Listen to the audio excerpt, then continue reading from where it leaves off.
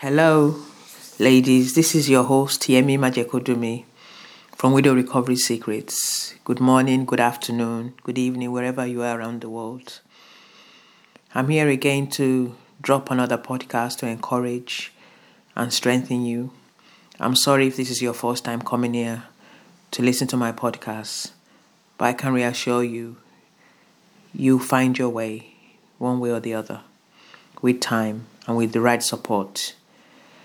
So thank you for those who have been following me over the last year, listening and downloading our podcast.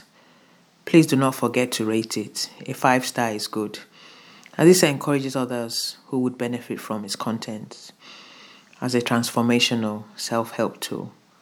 My mission, just to reiterate, is to empower and encourage widows to find a new purpose for the future out of their loss.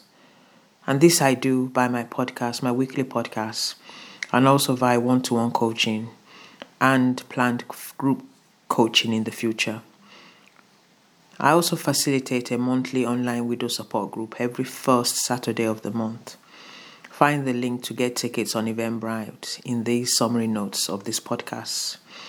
And for coaching and much more, to know more about me and to read my books and to get a free note on how to empower the 5 steps to empower a widow, go to businessandmarriagecoaching.co.uk.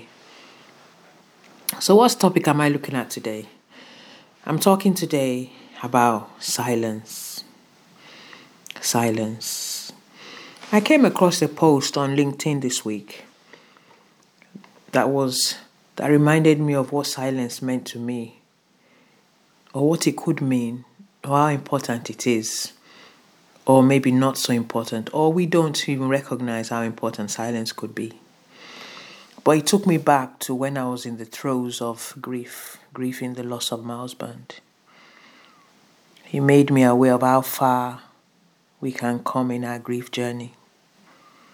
On reflection, grief can make silence a huge challenge. It is as if you cannot bear to be left with your own thoughts. And this is because the pain you experience when grieving is so raw. You'll find anything, music, I hope positive things, to drown the reality of what has happened. It is a way of protecting your mind from what it can not cope with at that given moment. When my husband died, at least in the first year, whatever room I was in at home had to have music in the background. It acted as a comforter and an absorber of my pain. I didn't know that then, but on reflection now, I can look back and now write about it. A lack of music in the background while alone created a very realistic unease of not being ready to face the pain. My thoughts were too raw to comprehend the loss, so silence was unbearable.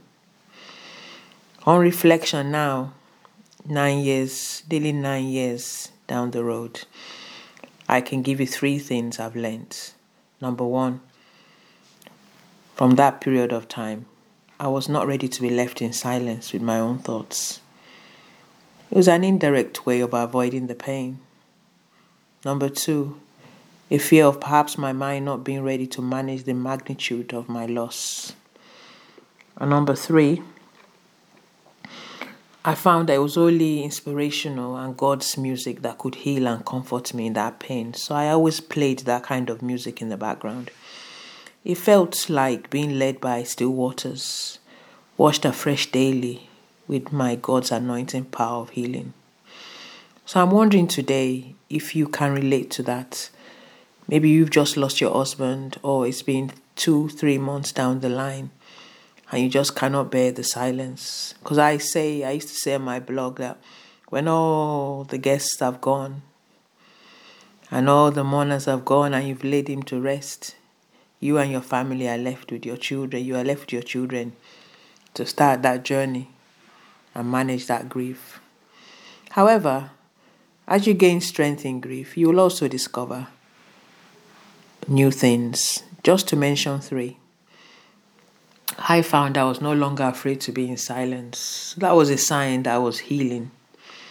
Number 2, I was able to listen to my thoughts and gain renewed stroke fresh inspiration. He was no longer marred by grief. Number 3, I was able to return to the benefits of using silence to relax and manage my stress. In your grief journey, it helps you to understand where you are emotionally. This enables you to measure your growth of recovery. Also, you have to choose to find and walk the journey of recovery, getting all the help you need along the way. I hope the above gives you some understanding of what you might be experiencing now, or perhaps you might come across. As you grow stronger holistically, that is in your mind, body, and soul, you become more able to learn to lean more into your pain. E.g., bear the silence. I hope this helps. Signing off now, this is your host, Yemi Majekodumi from Widow Recovery Secrets.